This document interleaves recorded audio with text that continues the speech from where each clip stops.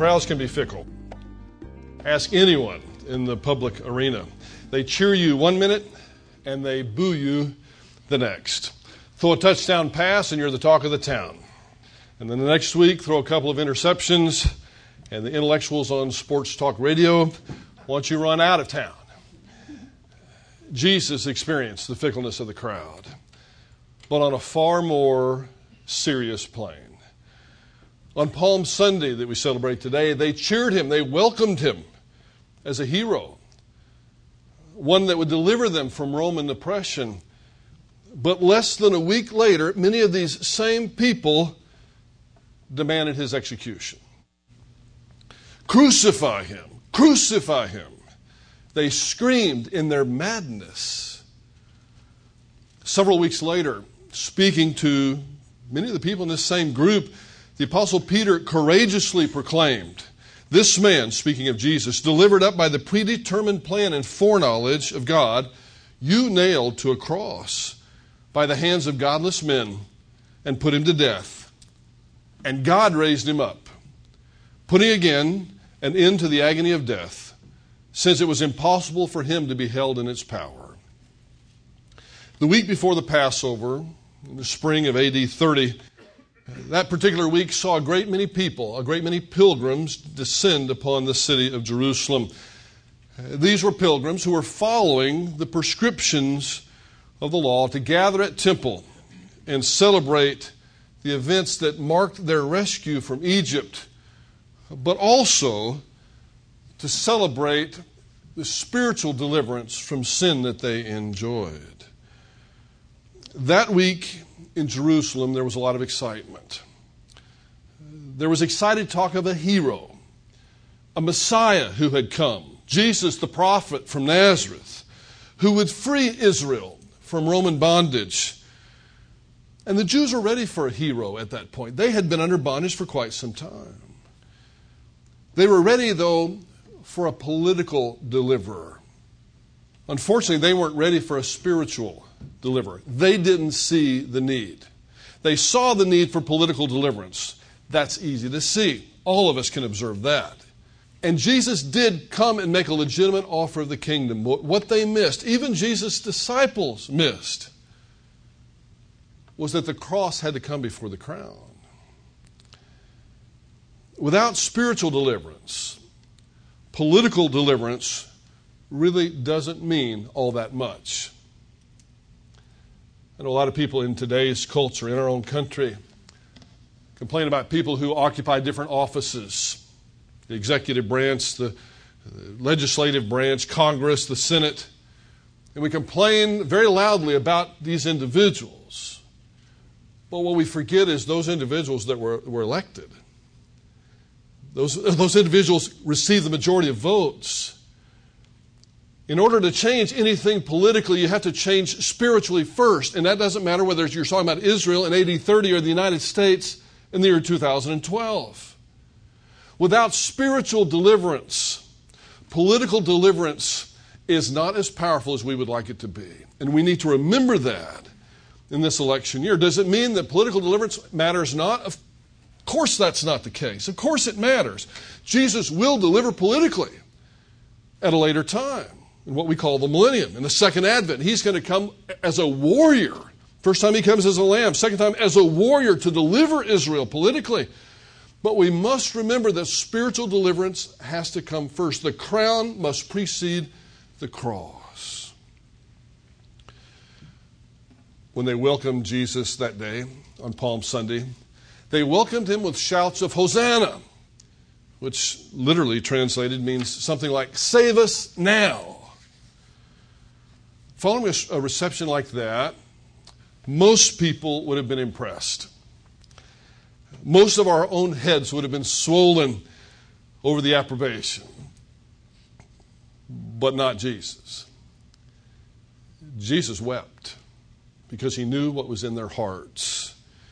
He knew how misguided they were. They wanted him, but they wanted him for the wrong reasons. Max Lucado wrote, "A man who wants to lead the orchestra must turn his back on the crowd." And in essence, that's exactly what Jesus did. He knew his mission, and he was determined to do what he came to do. Yes, he would one day bring the crown, but not this day, not this week. When he was arrested a few days later, he did not resist. When they beat him, he did not retaliate. When they spit upon him, he did not fight back. When they ridiculed him, he did not respond. As the sun peaked over the horizon, on what was arguably to be the most important day in human history, our Lord was tied to a stake, stripped down naked, and savagely beaten. This time not with fists as they had during the arrests, but with leather cords interwoven with sharp pieces of stone and of metal. When the Roman soldiers finished with him that morning, he was a breath away from death. Most of his back was gone, the flesh having been torn away by the metal and the stone. Pontius Pilate, the Roman governor who ordered this atrocity, really didn't want to crucify Jesus. In fact, that's why he did it.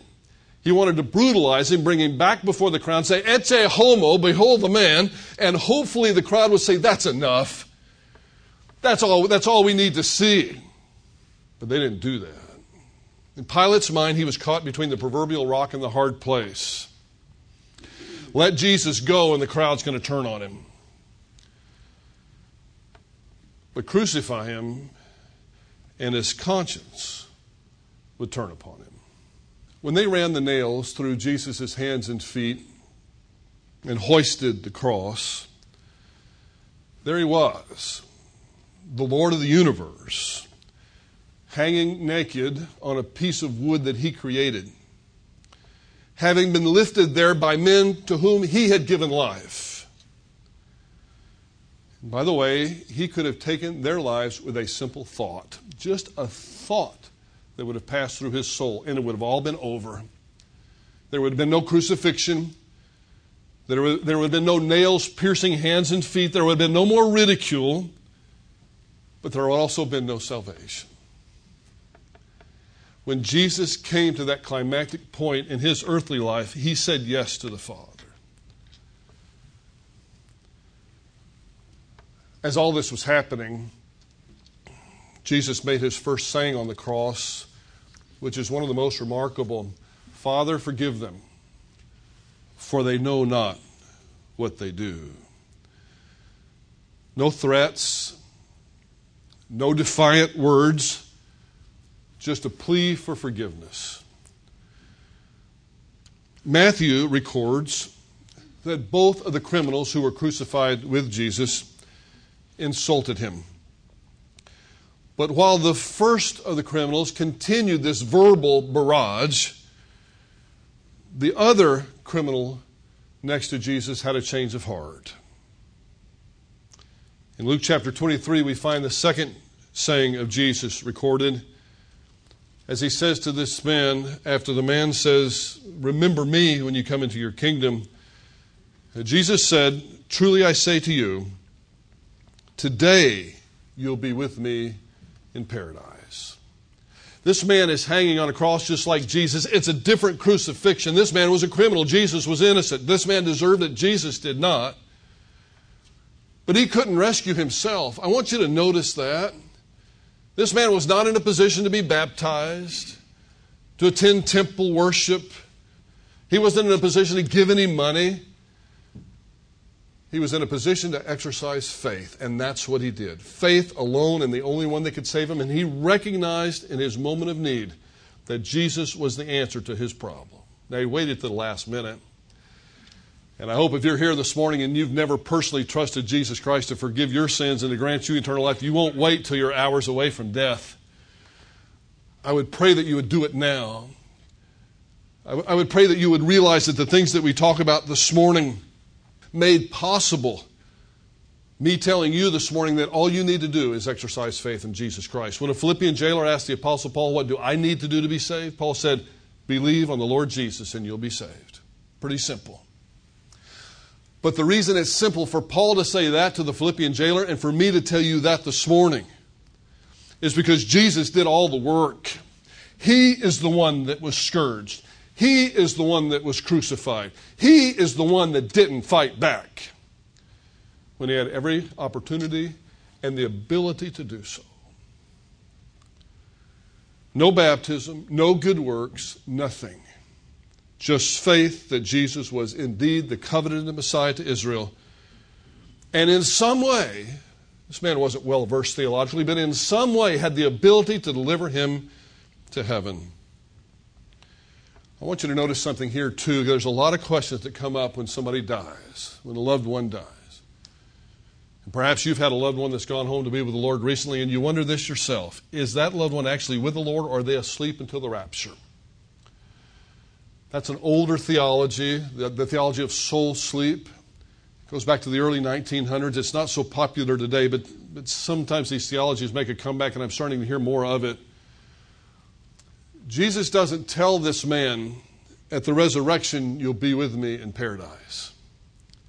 He tells this man, today, you'll be with me in paradise.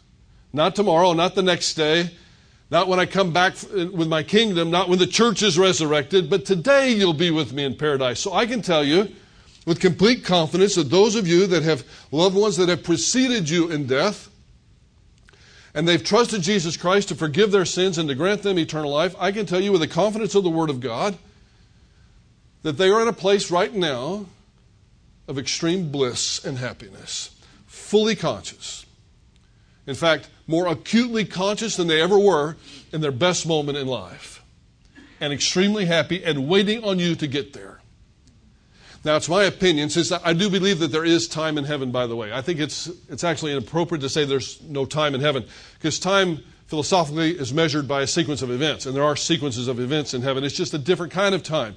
It's not a 24-hour day in heaven.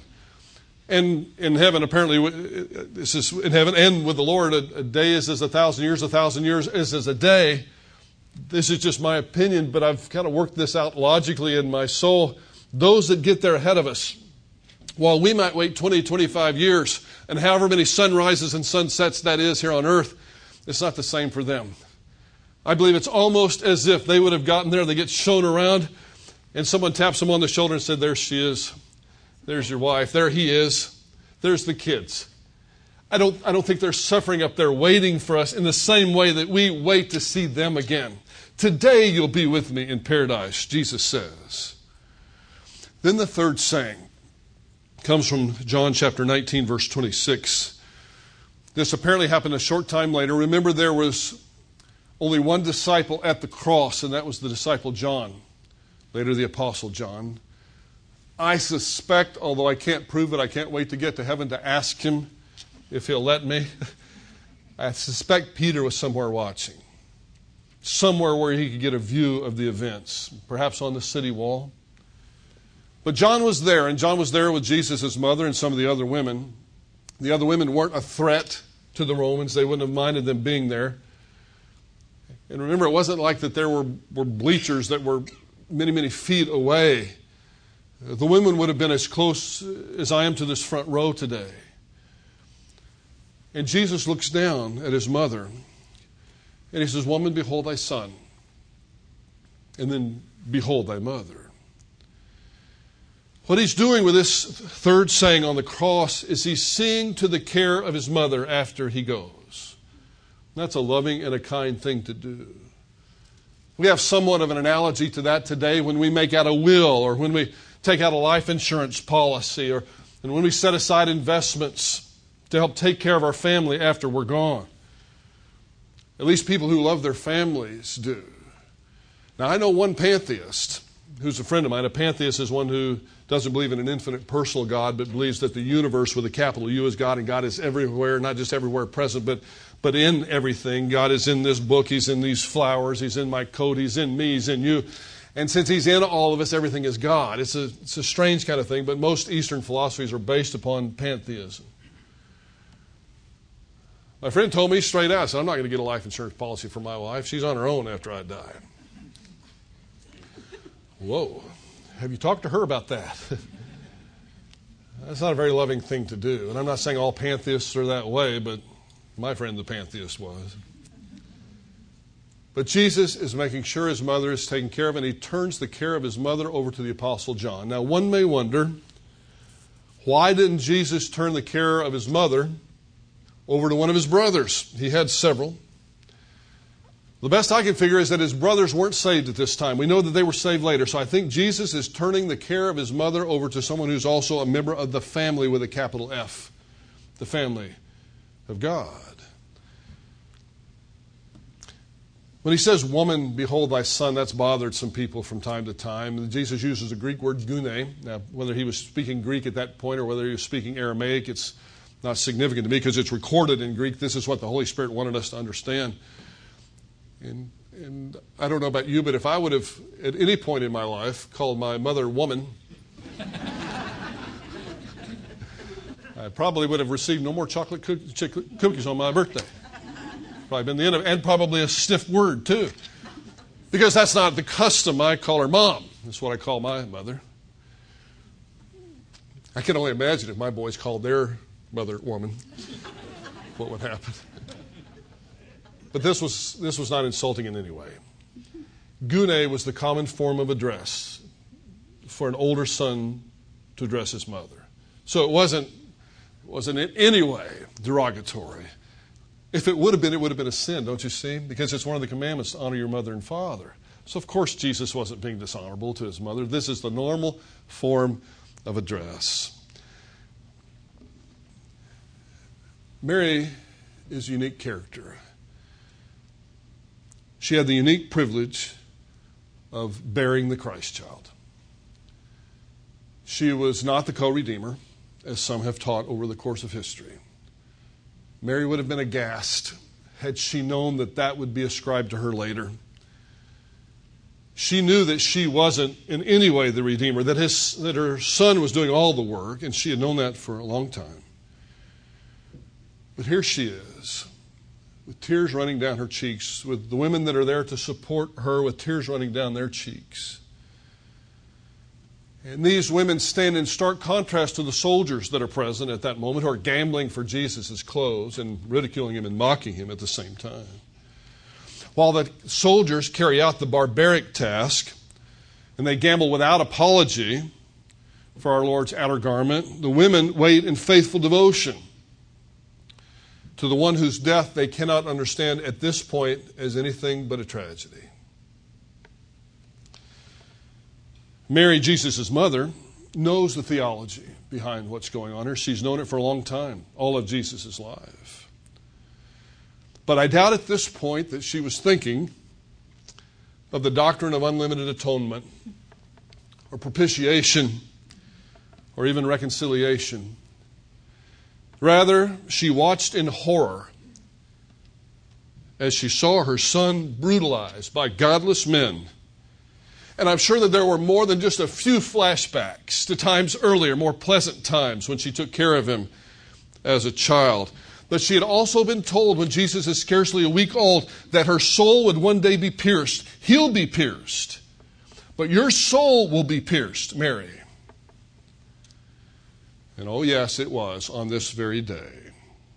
In the first three statements, our Lord first expresses his grace when he says, Father, forgive them, for they know not what they do. Second, he demonstrates that no one is too evil to go to heaven, provided they exercise faith in the right object. And third, he sees to the continuing care of his mother. At 12 noon, Luke chapter 23, verse 44 tells us that darkness fell over the whole land from that time until approximately 3 o'clock in the afternoon. One wonders why that is the case. But the real work of salvation began about noon. In some way that I can't really explain to you, the prophet Isaiah includes the beatings into the saving work of Christ on the cross. And I'm still, in my mind, haven't exactly figured out how all that is categorized.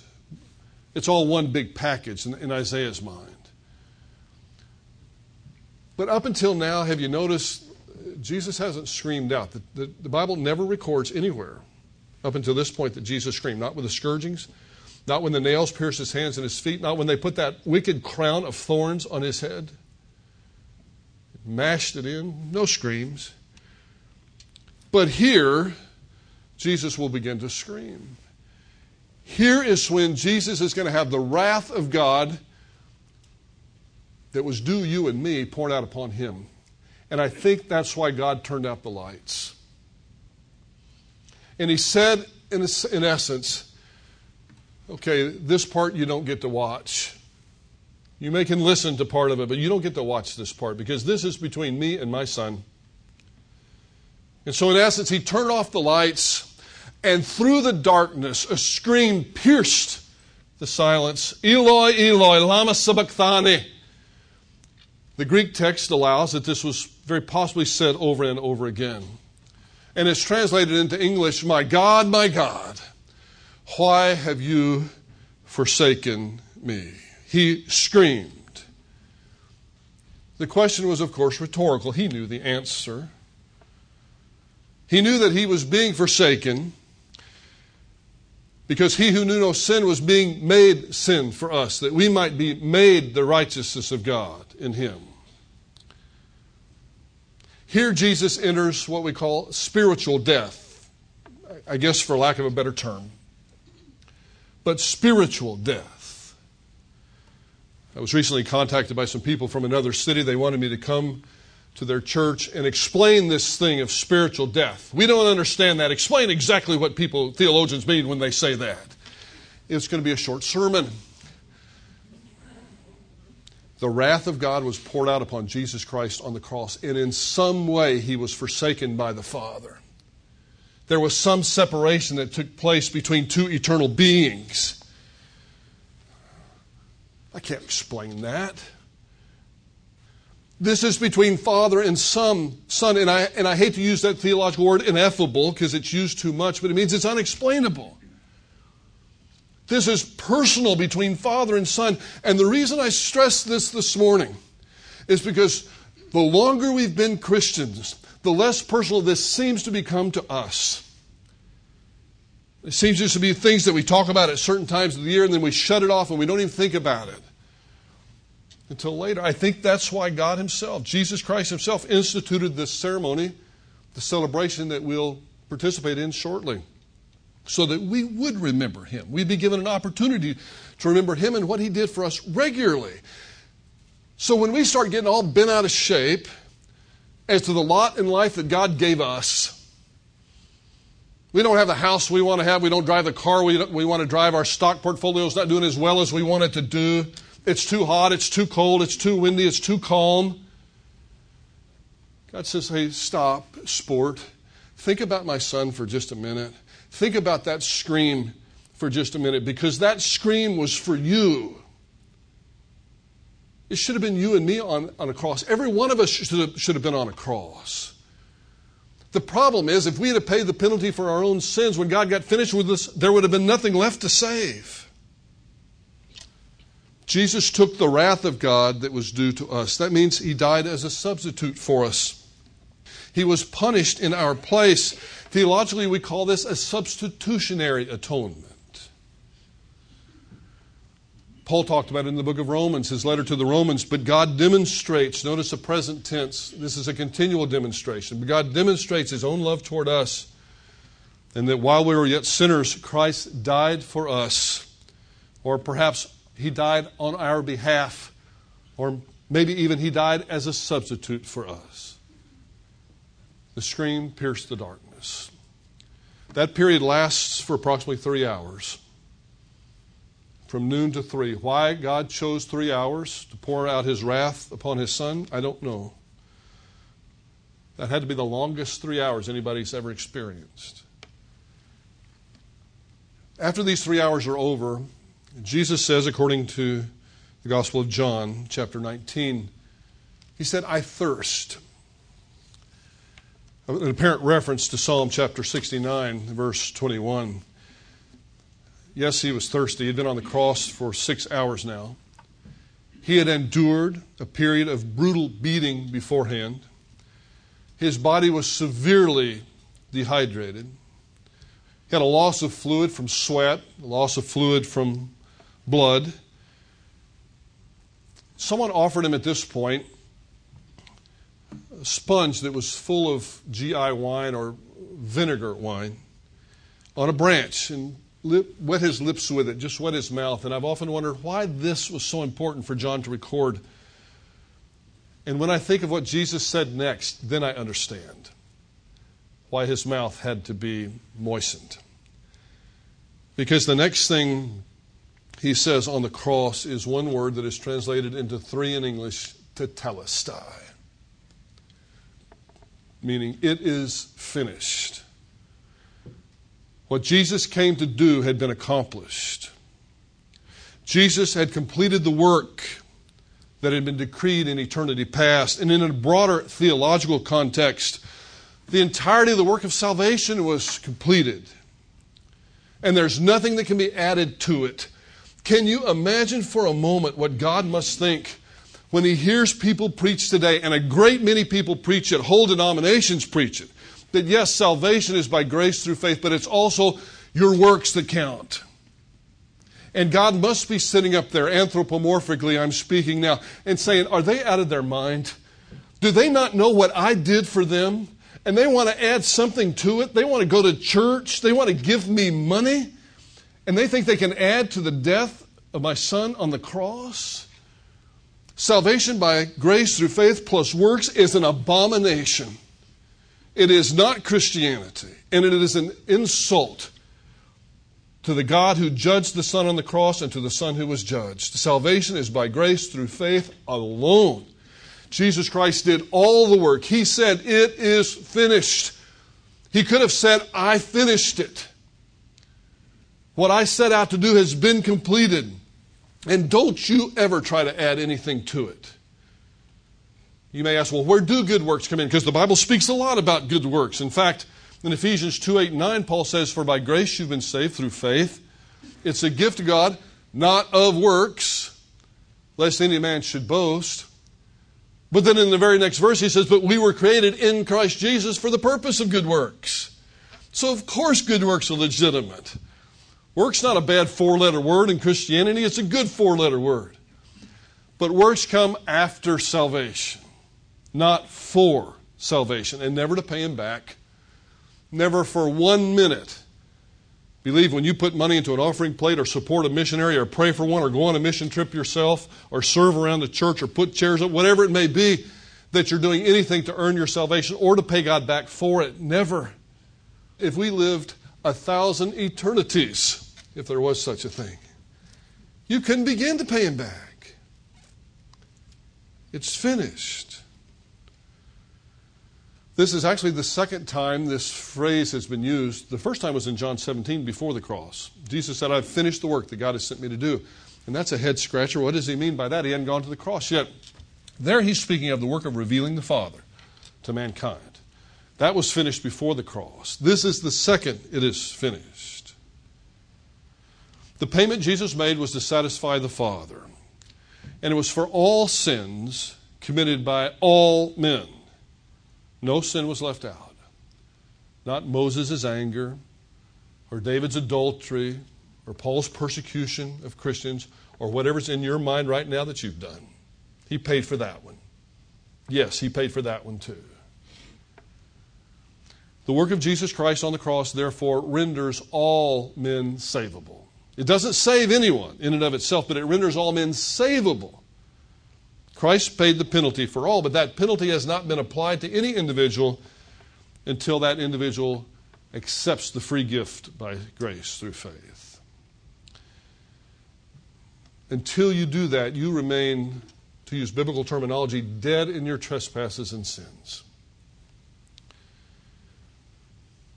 Luke chapter 23, verse 46 reveals the final words that Jesus spoke on the cross. It's a quotation of the first half of Psalm 31. He said, Father, into your hands I dismiss my spirit.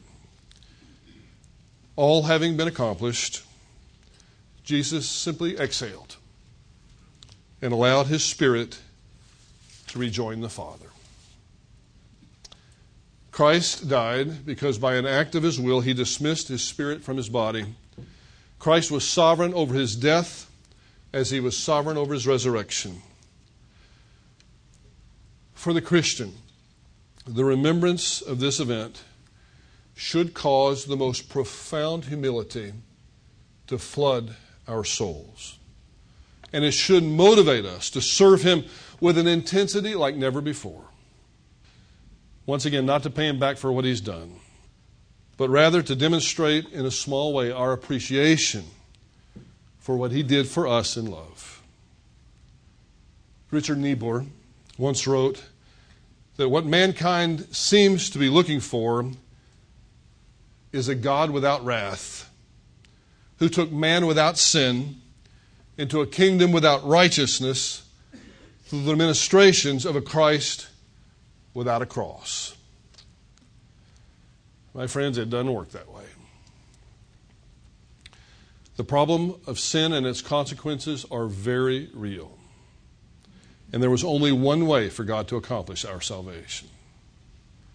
It was not through military might or through political persuasiveness, not through self-willed personal transformation or positive thinking, but through the power of the cross.